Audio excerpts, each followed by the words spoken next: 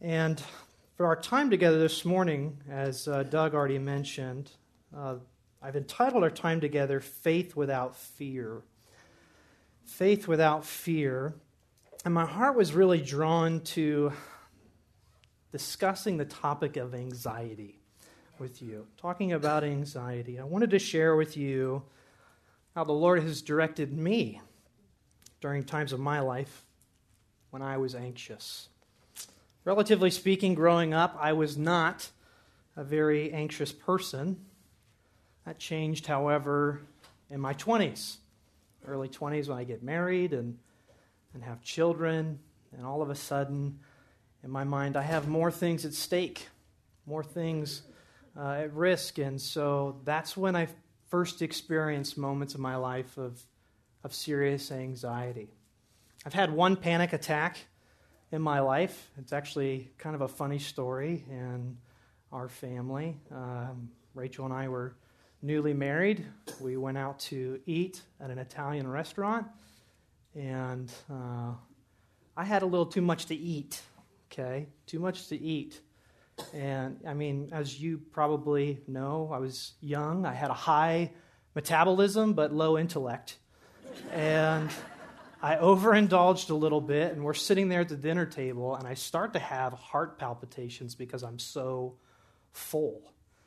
And I'm just thinking, something is wrong. Something's going on with my heart. Am I having a heart attack? Oh my goodness, I am having a heart attack. I'm going to die. That's what I was thinking, sitting there at this restaurant. And at that very moment, Rachel leans over and goes, "Do I have something in my teeth?" And I just thought, if I literally died right now, what kind of story would that be? Went to the hospital, got an EKG, said, "You're fine. You've had heart palpitations, you probably had a panic attack, you're okay," and I felt totally fine a little bit later. Maybe you can relate to these things. Maybe in your life, maybe beginning in your early 20s, you started to feel anxiety, anxious about things, anxious about your life, anxious and worried about things that you never were anxious or worried about before growing up. I'm sure, to one degree or another, all of us here in this room have struggled with anxiety. We worry about our health. We worry about the health of our loved ones, family members. We worry about the safety of our children, the safety of our aging parents. We worry about our finances. We worry about our successes and failures at work. We worry about our accomplishments, our tasks, our assignments. We worry about the future. We worry about our country. We worry about the economic state. We worry about the next president. The list is infinite of things that we worry about. But why do we worry so much? Why do we worry?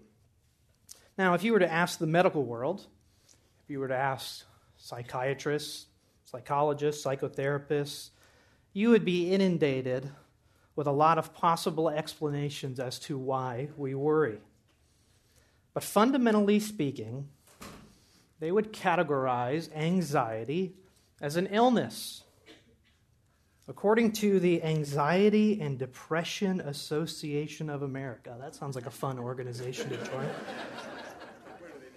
The Anxiety and Depression Association of America, or the ADAA, they say anxiety disorders are the most common mental illness in the United States.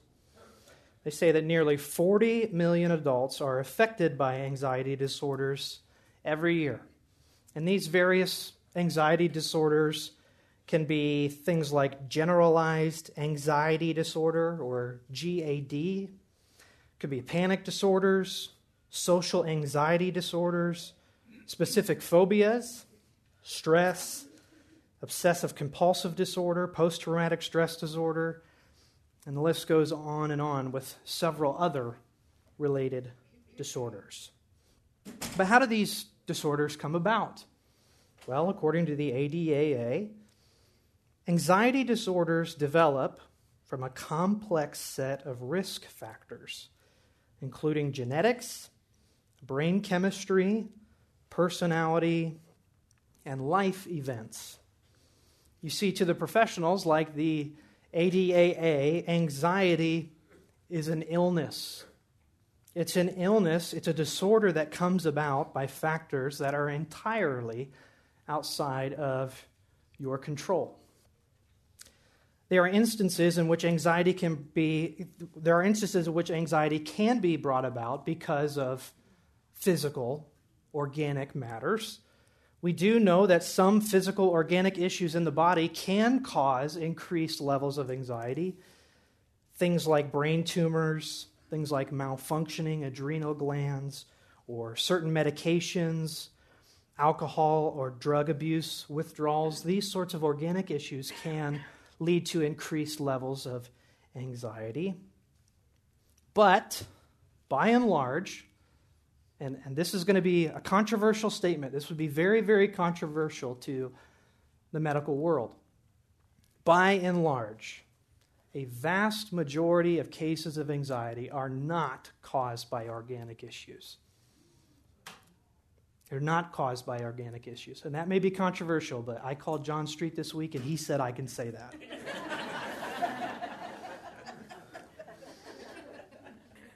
Most instances of anxiety are not caused by physical issues in the body, like a brain tumor that can be operated on. And yet, although anxiety is not brought about in a vast majority of cases because of organic issues, the ADAA says that anxiety needs treatment. It needs a treatment. And here are your treatment options. There's 4 of them. First of all, you can be medicated. SSRIs, or selective serotonin reuptake inhibitors, could be prescribed to you. SNRIs, serotonin neuroepinephrine reuptake inhibitors. Benzodiazepines, or tricyclic antidepressants.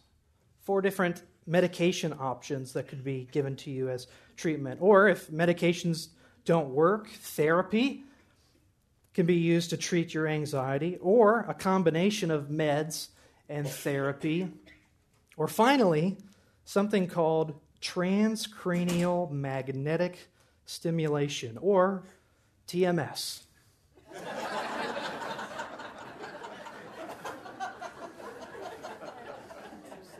I learned something about TMS this week. It was fun.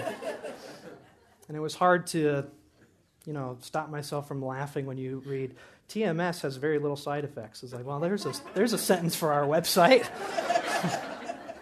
Transcranial magnetic stimulation, where they wrap a coil around your skull and through gentle electromagnetic pulses will stimulate targeted areas of your brain in order to remove anxiety, all of which are treatment options for your worry.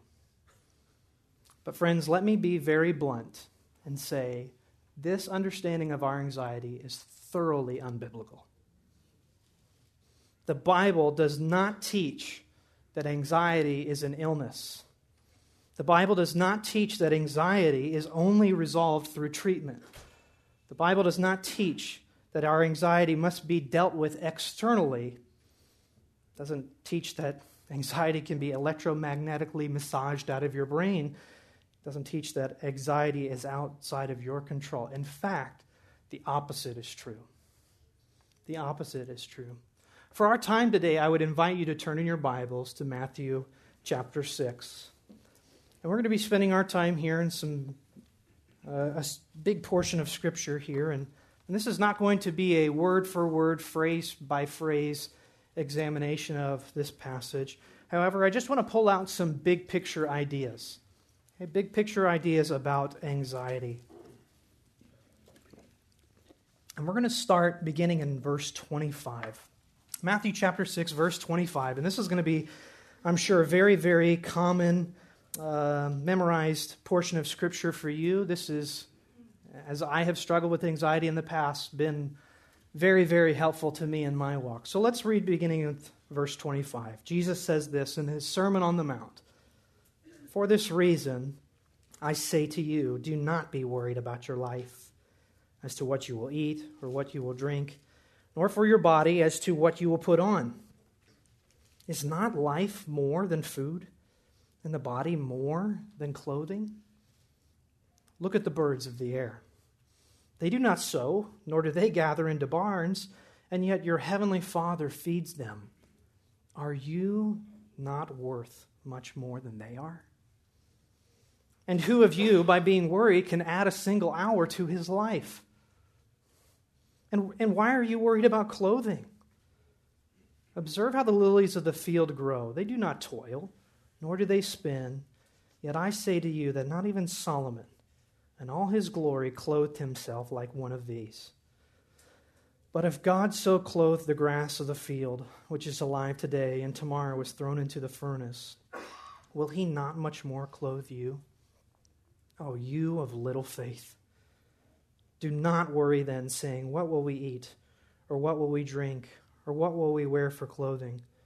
For the Gentiles eagerly seek all these things. For your heavenly Father knows that you need all these things. But seek first his kingdom and his righteousness, and all these things will be added to you. So do not worry about tomorrow, for tomorrow will care for itself. Each day has enough trouble of its own. Friends, this text sounds nothing like what we've heard from the psychologists. I mean, as a matter of fact, Jesus demolishes the modern psychology movement in the very first sentence. Do not be worried about your life. Jesus commands you, don't be anxious. He commands you, do not be worried. That implies then, friends, you are in control of your worry. You are in control of your anxiety. And what's the treatment? Stop it. Stop being worried. Now that sounds very easy, right? Oh boy, do I wish that sometimes when I'm anxious, I can just stop. I wish I could just stop it. It's hard, even as Christians. If anxiety is within my control and Jesus tells me not to do it, then why is it such an issue for me? Why is it such an issue for us? Well, the central reason for our anxiety is found in the central portion of this passage. Look towards the center at verse 30. The very end, what does Jesus say at the end of verse 30? He makes a diagnosis. You of little faith. See, friends, the reasons for our anxiety, the reasons for our worry is because of a lack of faith. And specifically, a lack of faith in a sovereign God. A lack of faith in a sovereign God. But Jesus' words shed light on why we should have faith in our sovereign God. These words here in this passage tell us why it is that we should have faith in a sovereign God, why we should have faith without fear. And so, for the remainder of our time together, I would like to draw out some realities about this sovereign God. This sovereign God over my life, which will help me be obedient to Jesus' command not to worry. If anxiety is an issue of faith, then what must I believe about God to help me combat my anxieties? Okay, so that's going to be the remainder of our time together. 4 reasons not to worry, or 4 things that I need to believe about God so that I can not worry. Okay, that's going to be the remainder of our time. And the first point is this. The first thing that I need to believe, first reason not to worry is, number 1, God has purpose for my life. God has a purpose for my life.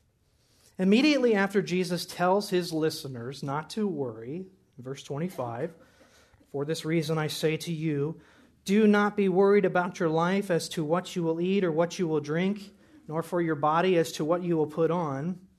Jesus asks this rhetorical question at the end of verse 25. Is not life more than food, and the body more than clothing? He's asking a question. Isn't there more to your lifespan than what you eat? Isn't there more to your body than what you dress it up with?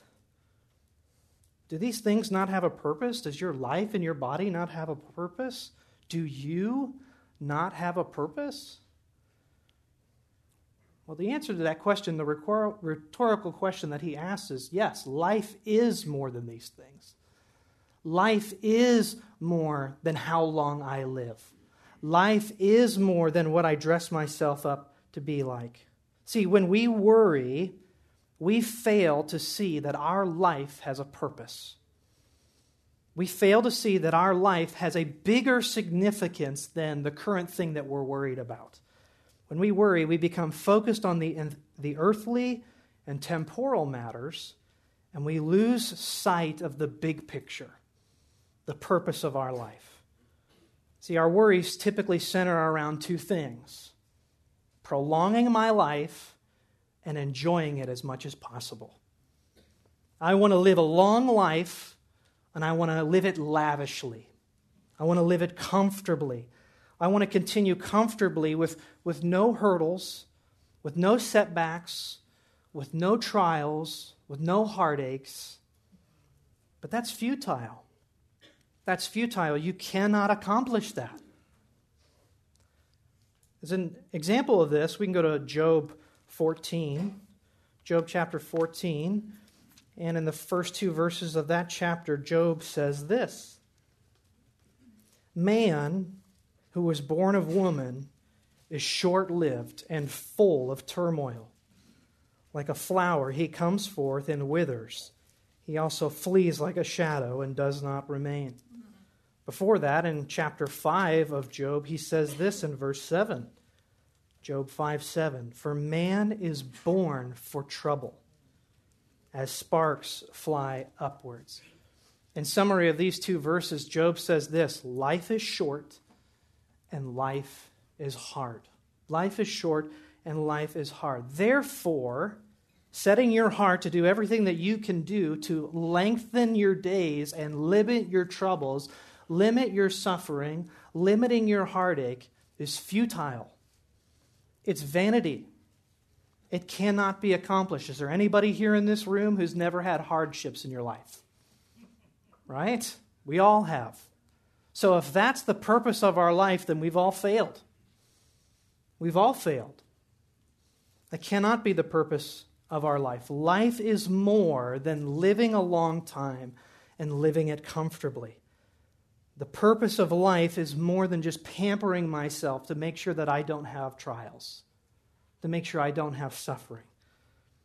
So what is the purpose of my life? What's the purpose of my life? What's the purpose of your life? What's the purpose of our lives?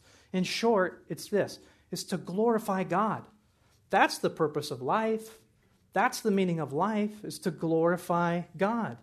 And what do I mean by that? I am to believe what God says that I need to believe. And I need to live my life the way that God says I need to live my life. And then I need to manifest that godly beliefs and godly living to a watching world so that they would give glory to God. That's glorifying God. That's living for His glory. Believe what He says I need to believe, live the way that He says I need to live, and manifest that to a watching world so that they would give glory to God.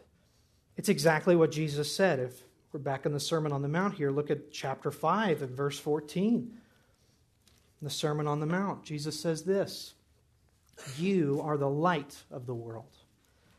A city set on a hill cannot be hidden. Nor does anyone light a lamp and put it under a basket, but on the lampstand, and it gives light to all who are in the house. Let your light shine before men in such a way that they may see your good works and glorify your Father who is in heaven." Can't you see now why Jesus would ask this rhetorical question here after He tells us not to worry? Is not life more than food that you eat? Is not life more than your pampering, the clothing that you put on? The purpose of your life is not to live for yourself. The purpose of your life is not to protect yourself and to advance yourself. The purpose of our life is outside of ourselves. The purpose of our life is much bigger than us. It is to glorify God. It's to be God's kind of man or woman and to make Him known to the people around us. That's the purpose of life. So, worrying about the things in life, worrying about the things that you're currently in the midst of, worrying about your struggles, your trials, your hardships, is neglecting the greater purpose in your life. Having anxiety about your difficulties gets your thinking off course. When you feel anxious, friends, believe that God has a much bigger purpose for your life than just comfortable living, than just trial-free living. God has a much bigger purpose for your life, and it's far beyond the particular challenges that you are currently in the midst of. Now, not only is it necessary for us to believe, to have faith in the fact that God has a purpose for our life, but secondly, reason why we shouldn't believe, or we shouldn't have anxiety, those are bad things to combine there. Reasons why we shouldn't have anxiety or something to believe in about God. Number two, we have to believe that God has provided for our life. God has provided for our life. God continues to provide for our life. Verse 26, Jesus says this, "Look at the birds of the air, that they do not sow, nor reap, nor gather into barns, and yet your heavenly Father feeds them." As I'm studying the Sermon on the Mount, every time I come to this passage, I just have to stop and reflect on the reality that Jesus Christ, God incarnate, God on earth, standing in front of a group of people, is speaking, and then all of a sudden there's birds to point out. I just think that's a beautiful picture that God, in creation or in control over the whole universe, has come on earth, and perhaps he made those birds fly over so that he can give an illustration. Hey, look at these birds. Look at these birds of the air. It's just a beautiful picture, a beautiful illustration. Look at the birds of the air, that they do not sow, nor do they reap, nor gather into the barns, and yet your heavenly Father feeds them.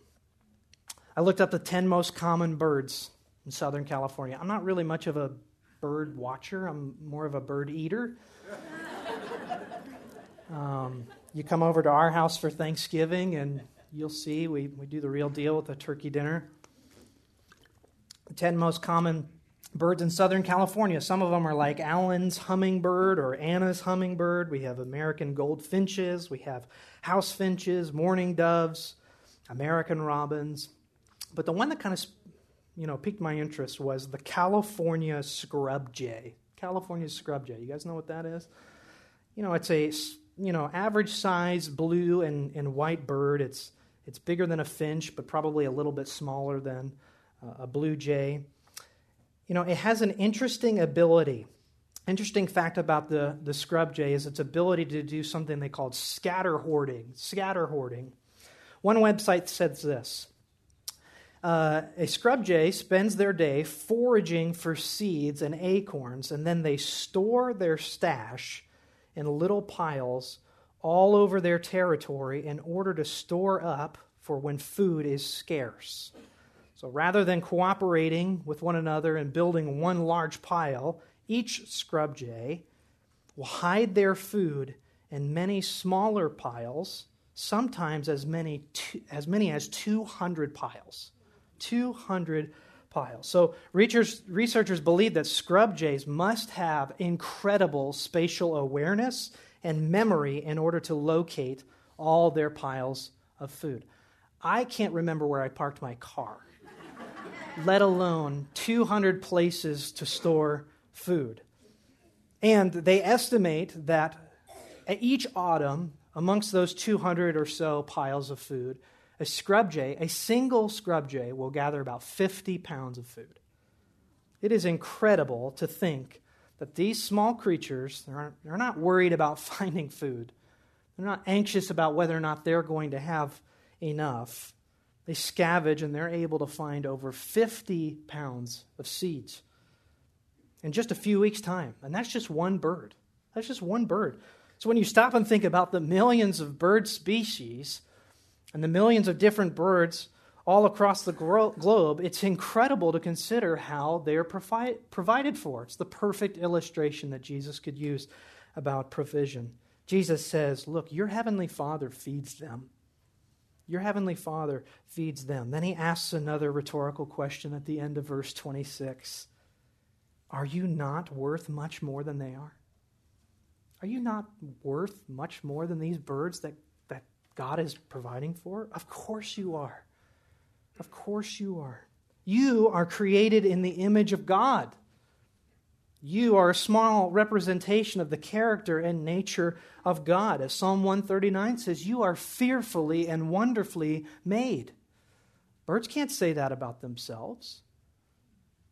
So it's assumed then that if God takes care of these small, insignificant birds, you must have the faith that he will provide what you need as well.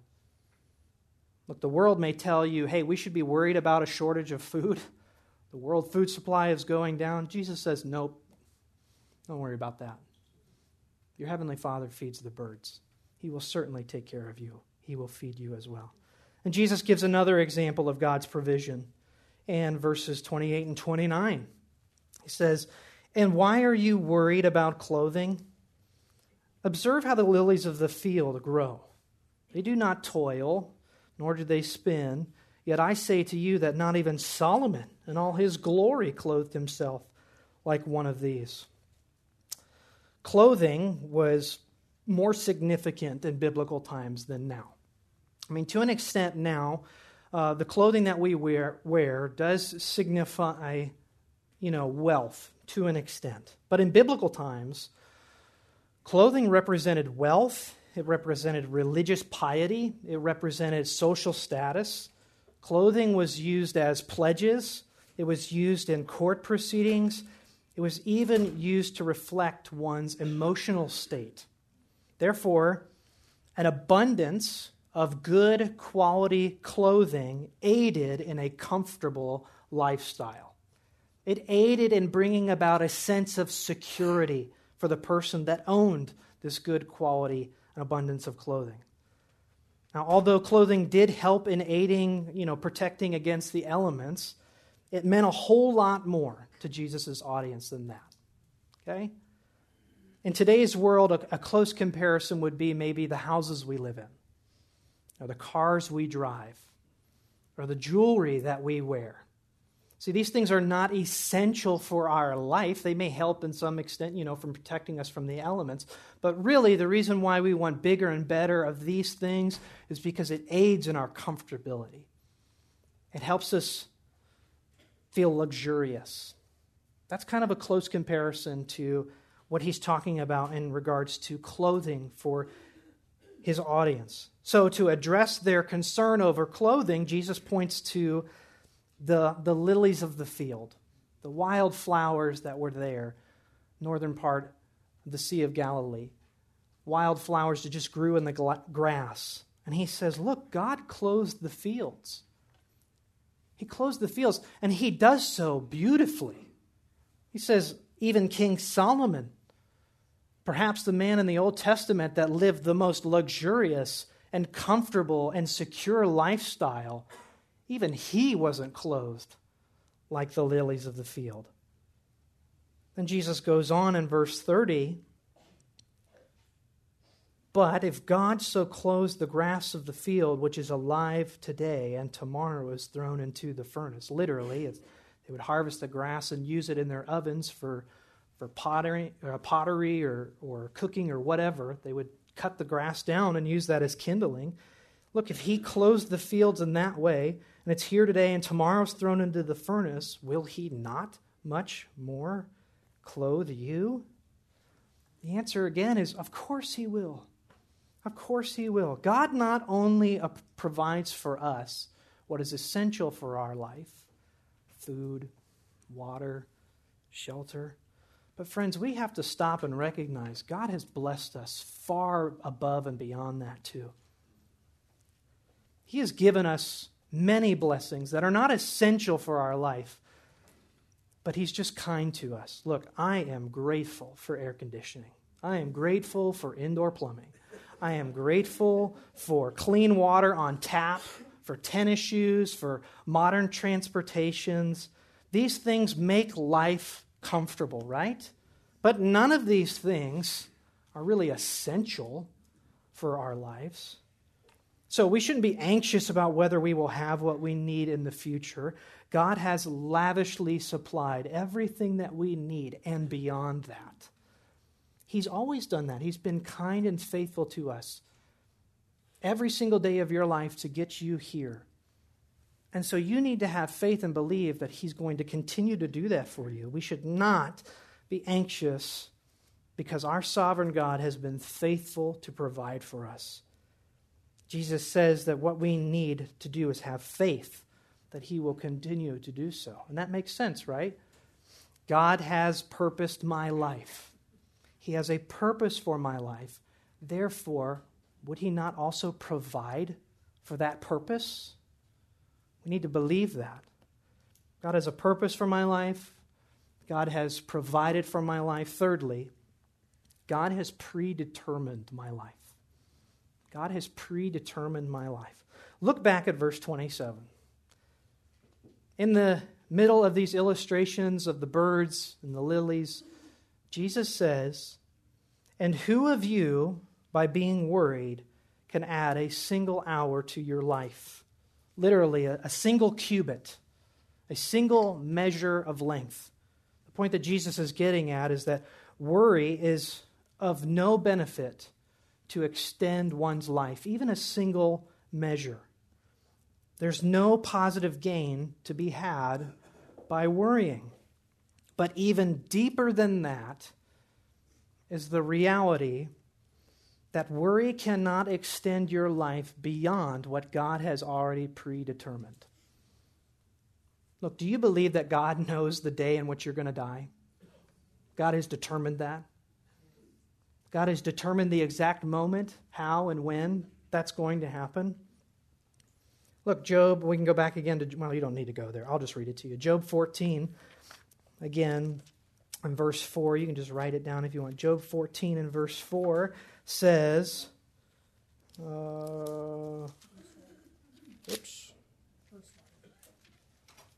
Sorry?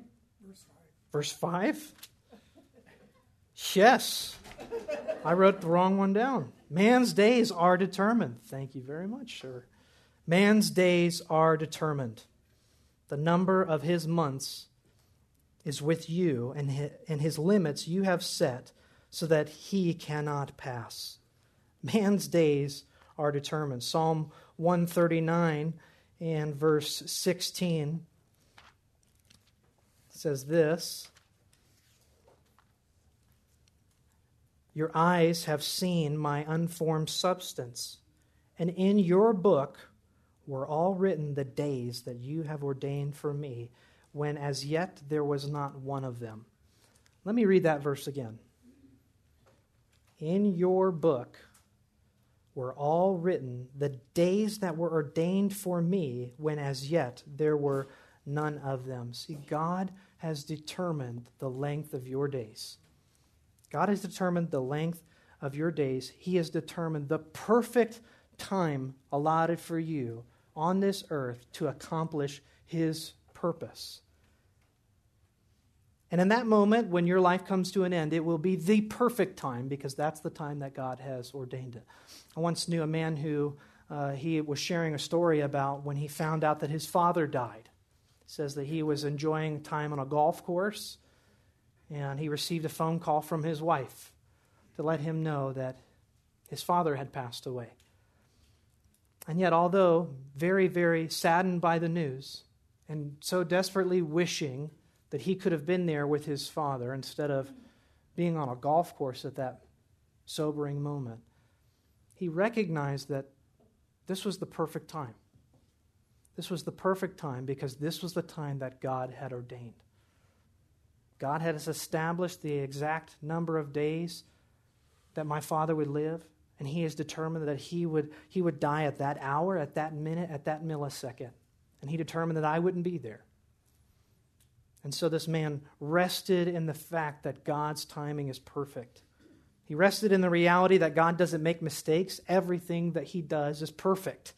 And therefore, it was the perfect time for his dad to pass. Friends, each one of us has a perfect time coming. Your parents have a perfect time coming. Your children have a perfect time coming. We all have a perfect time coming because God has established our days. And having anxiety about your life does not add to your life, nor does it take away from it. It doesn't change God's plan for you that he's already determined. When you feel anxiety, have faith that God has planned your days. And no matter how much we worry, scratch and claw to accomplish our own will, nothing can change what God has already predetermined for us. Now, we may ask the question, but does God know what he's doing? Does God know what he's doing? Of course he does. That's our fourth point. Not only do I need to believe that God has purpose for my life and believe that God provides for my life and believe that God has predetermined my life, but fourthly, I need to believe that God has prescribed my life. God has prescribed my life. Look at verse 31. Jesus says, "Do not worry then, saying, what will we eat, or what will we drink, or what will we wear for clothing? For the Gentiles eagerly seek all these things." And here's the verse. "For your heavenly Father knows that you need all these things." Here in this one phrase, Jesus quickly dismisses the laughable idea that God isn't aware of what you need. God knows that you need water. God knows that you need food. God knows that you need clothing. After all, he created you. I think it's safe to say that God knows what he needs for his creation, right? That's like considering whether or not Henry Ford knew that the Model T needed gas in order to drive off the conveyor belt. Of course he knew that. He created it. But I think the point to be made here is this. God only knows that you need food, that you need clothing, you need water, but God knows everything that you need. Everything you need, not just for your physical life, but also for your spiritual life. See, this is what I mean by God has prescribed my life. Okay? God has a prescription for my life. Here's what I mean. God has authoritatively determined and decreed the best treatment for my problem. And what is my biggest problem? Sin. And he has determined, he has prescribed everything that would come to pass in order to treat my problem. Now, can we pause and say this? Sometimes what I need and what I want don't line up, right? A lot of times, what I need and what I want aren't a perfect match. God knows that sometimes I need circumstances in my life that will reveal sin in my heart so that it can be properly dealt with. God knows that sometimes I need trials so that my faith can be refined and strengthened, just like James 1 says. God has prescribed a treatment for my sin, and that treatment comes through the circumstances that he brings in my life. God has prescribed the circumstances in your life because he knows what you need. He knows how to bring the sin out in your hearts. He knows how to deal with it. Look, God prescribed the wilderness wanderings to deal with the sinful hearts of the Israelites. God prescribed a fatal illness to King Hezekiah to strengthen his faith and commitment to serving the Lord. God prescribed a storm and a whale to deal with the disobedience of Jonah. But perhaps one of the best examples comes from the Apostle Paul. 2 Corinthians chapter 12. Paul says this beginning in verse 7. He's talking about these revelations of heaven that God has given to him.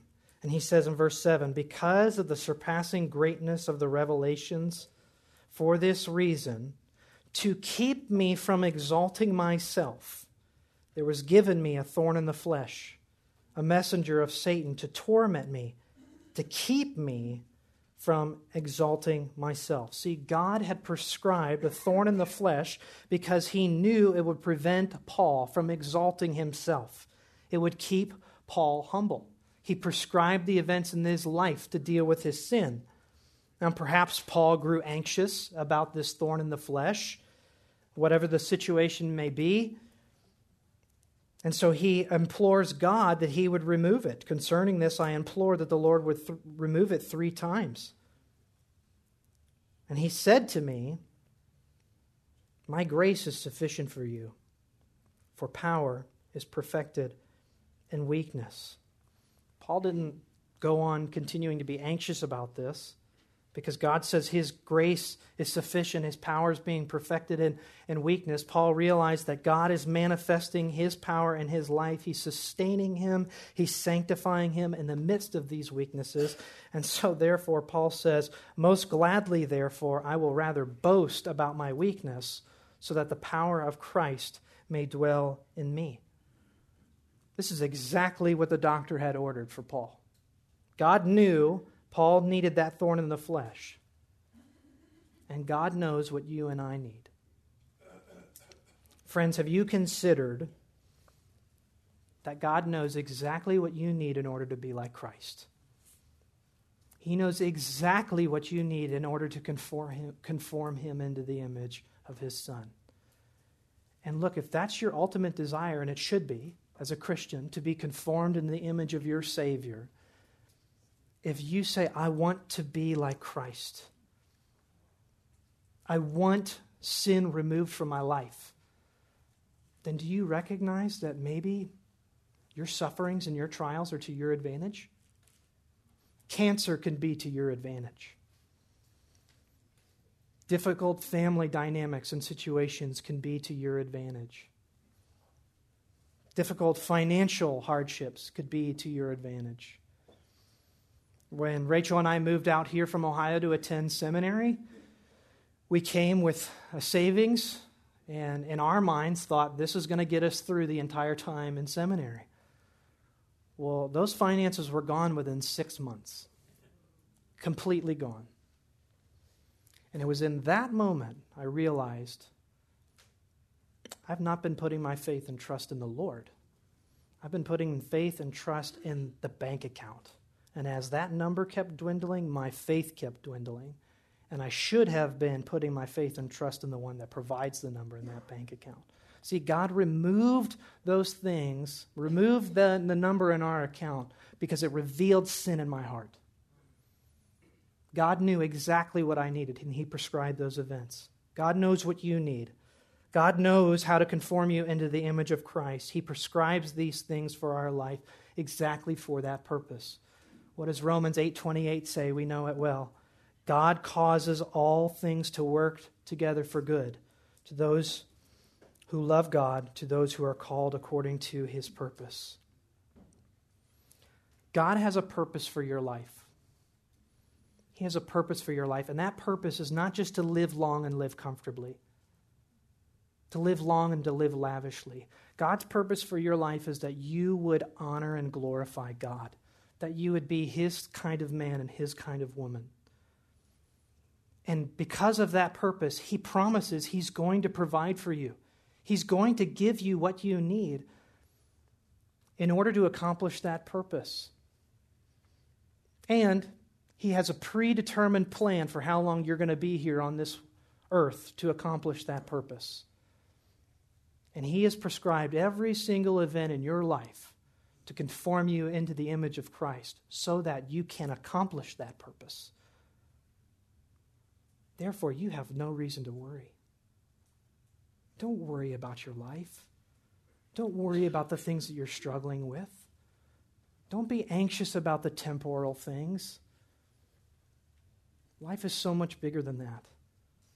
Don't be worried about the circumstances you find yourself in. God has prescribed these things because he knows that you need them. Now, in closing, perhaps you've analyzed your life and your current circumstances, and you recognize that you haven't even considered God. Perhaps you are in the midst of serious trials and struggles right now in life, and you haven't consulted with God. You haven't even thought of Him. You haven't brought your concerns to Him. Perhaps as we've gone through these reasons, these 4 reasons, not to worry, you find yourself still very, very anxious. If that's the case, I have to ask you, is Jesus speaking to you in verse 30 when He says, "You of little faith"? Are you lacking faith completely? You have no faith at all? Do you lack faith in God, living your life consumed with anxiety over your well-being, your health, your comfort, your finances? Friends, look, Jesus says at the beginning of verse 32, the Gentiles seek these things. Unbelievers live this way, completely consumed with anxieties about this world. Now, remember what I said at the very beginning. The root of anxiety is a lack of faith. So why do you lack faith? Because you're in love with this world and the pleasures of this world. Did you notice something at the very beginning of verse 25? Jesus says, "For this reason I say to you, don't be worried." For what reason? What reason? Well, look what comes before it. Verse 19. "Do not store up for yourselves treasures on earth, where moth and rust destroy and where thieves break in and steal. But store up for yourselves treasures in heaven, where neither moth nor rust destroy, and where thieves do not break in and steal. Or where your treasure is, there your heart will be also. The eye is the lamp of the body, so then if your eye is clear, your whole body will be full of light. But if your eye is bad, your whole body will be full of darkness. If then the light that is in you is darkness, how great is the darkness? No one can serve 2 masters, for either he will hate the one and love the other, or he will be devoted to the one and despise the other. You cannot serve God and wealth." What is Jesus saying here? Jesus is saying that God needs to be your treasure. God needs to be the treasure of your heart. Whatever it is that you treasure in this life will ultimately become your pursuit in life. And it will have an effect on your life, and eventually it will be the master of your life. So, if you are a Christian, you should be one who has said, look, heaven is the treasure of my heart. God is the treasure of my heart. Living to glorify God, that's the treasure of my heart. Therefore, that's going to be my pursuit in life, and I can say with a clean conscience that God is my master. There is no split devotion in my life. And therefore, I have no reason to worry. But if you are one that lacks faith completely, you haven't made Christ the treasure of your heart. You are treasuring this world, and you are pursuing this world, and the world has become your master, and you cannot serve 2 masters. There's no room for split loyalty in the kingdom of God.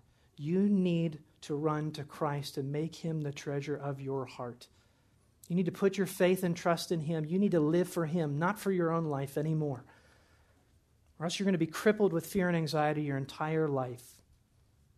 And then you can join the ranks of Christians who follow the command that Jesus says in verse 33, but seek first His kingdom and His righteousness, and all these things will be added to you.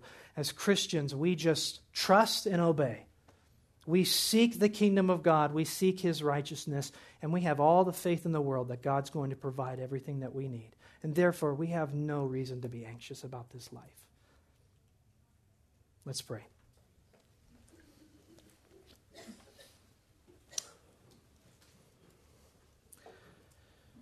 Lord, we come to you this morning confessing that oftentimes our faith is imperfect. Our faith is often very, very short-sighted. We consume ourselves with the fears and anxieties of the world around us.